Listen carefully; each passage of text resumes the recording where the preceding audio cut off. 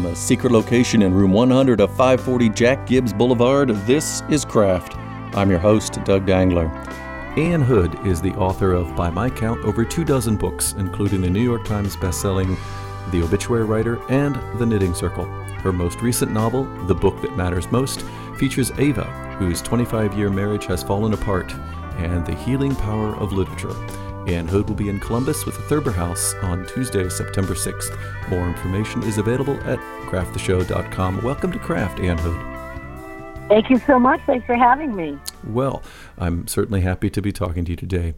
Now, since the characters of The Book That Matters Most discuss books that are most important to them, I thought a good way to start might be to discuss the book that would, for you, be the book that matters the most.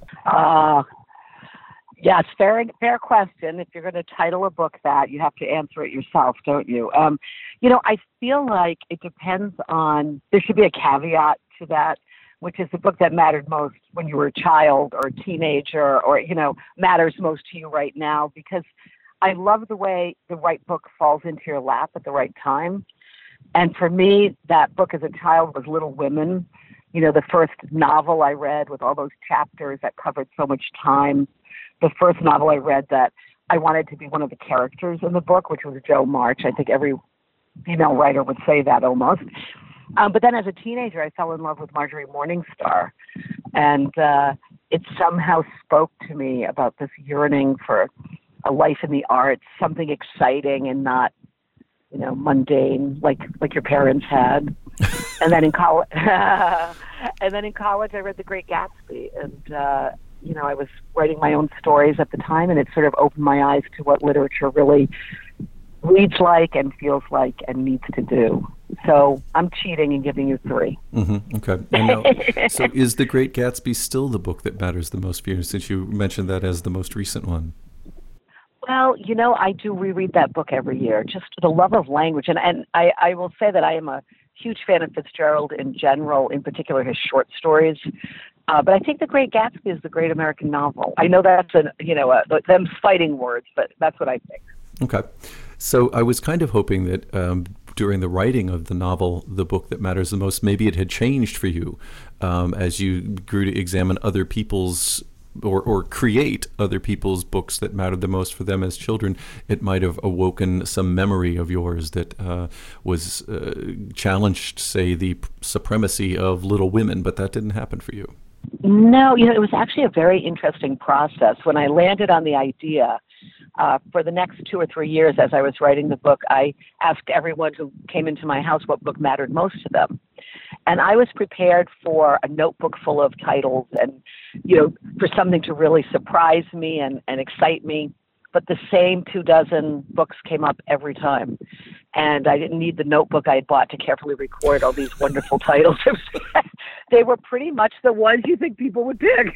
Right, but at some point I feel like you're asking people and they say something, you go, oh, that one, Black Beauty. Yawn. Oh, jeez. So you didn't have anybody who, really surprised you, like Das Kapital or something by Marx or something? No, okay. No, not really. There were a few outliers, and it seemed like those outliers were people said a book that they had read recently that was a contemporary book that I suspect in 5 or 10 years they would not choose it. You know what I mean? It was the book they'd most just finished more than the one that mattered most. So you're going to discount the Nicholas Sparks novels. Is that what you're getting at? Perhaps. Okay. Perhaps. But I reread all the books that people said.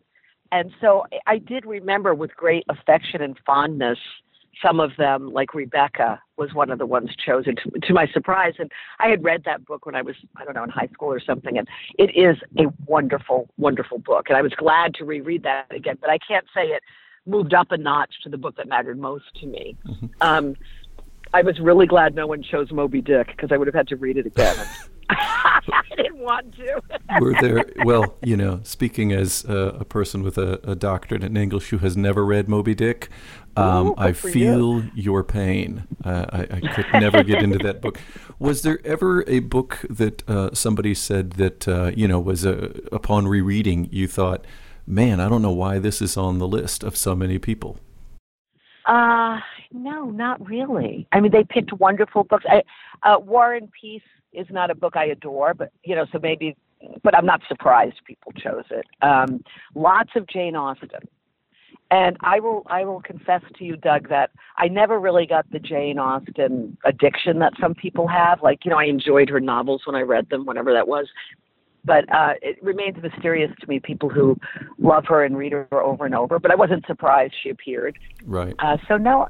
Oh, someone chose, many people chose it, and I put it in the book, The Unbearable Lightness of Being, which was another book that I liked it okay when I read it. I would never pick it in my top 50 of the book that mattered most. Right. But enough people said it, and it was different enough that I used it in the book that matters most. Okay. So the book, as we've said, has a number of characters who are in book clubs. And so they feature prominently. And your website includes the following information, which I found really interesting.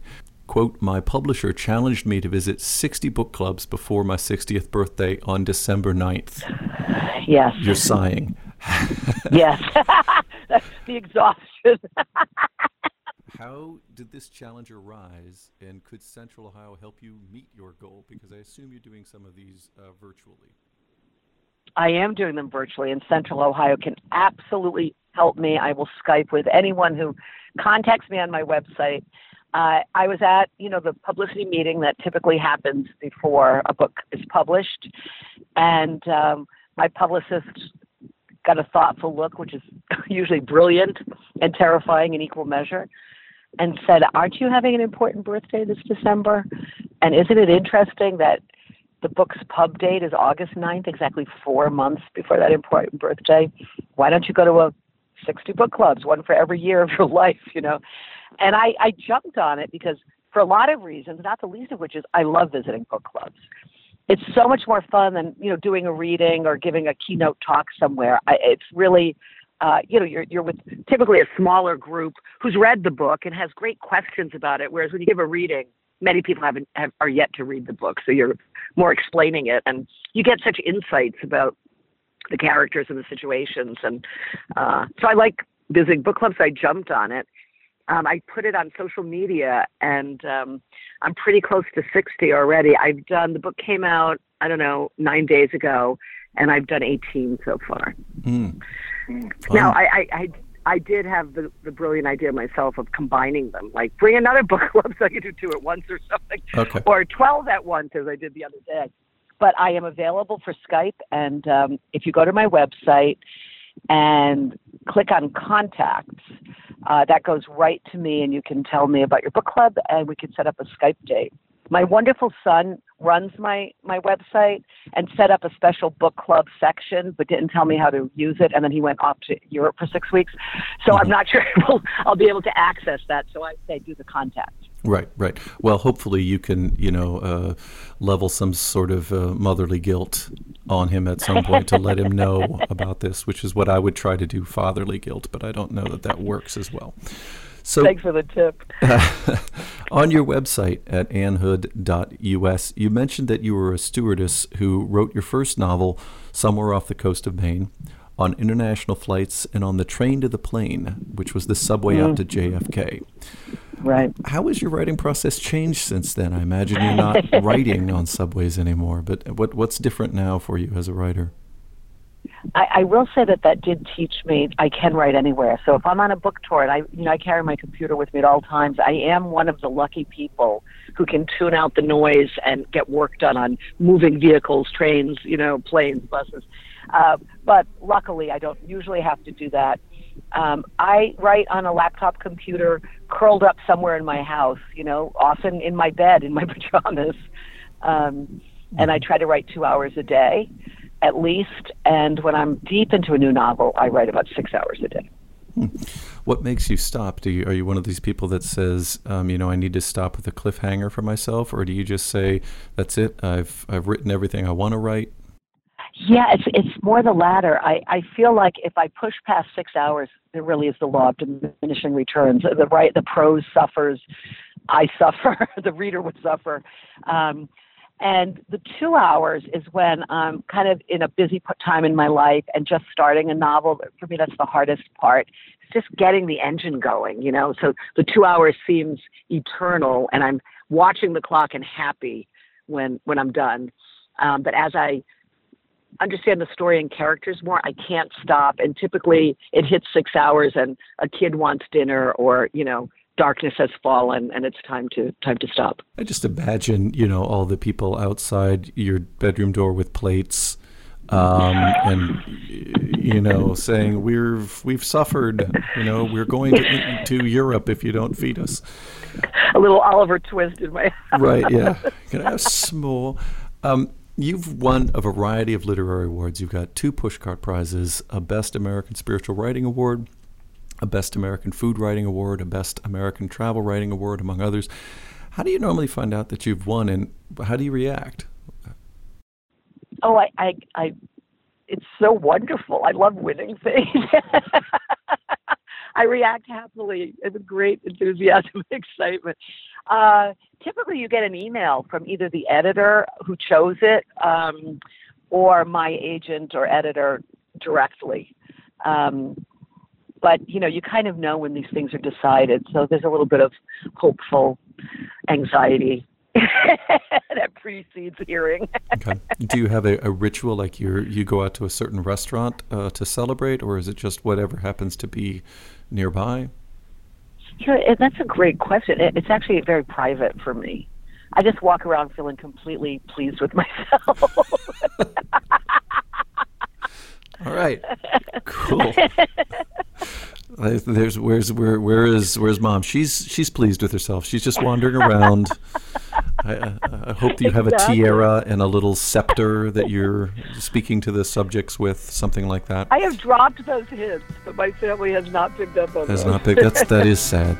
Well, Ann Hood, I thank you very much for talking to me today. I really appreciate it, and I look forward to you coming to the Thurber House on Tuesday, September 6th, where you'll talk about your most recent novel, The Book That Matters Most. Thank you so much. This was great fun, and I'm looking forward to being in Columbus. Thanks, Doug.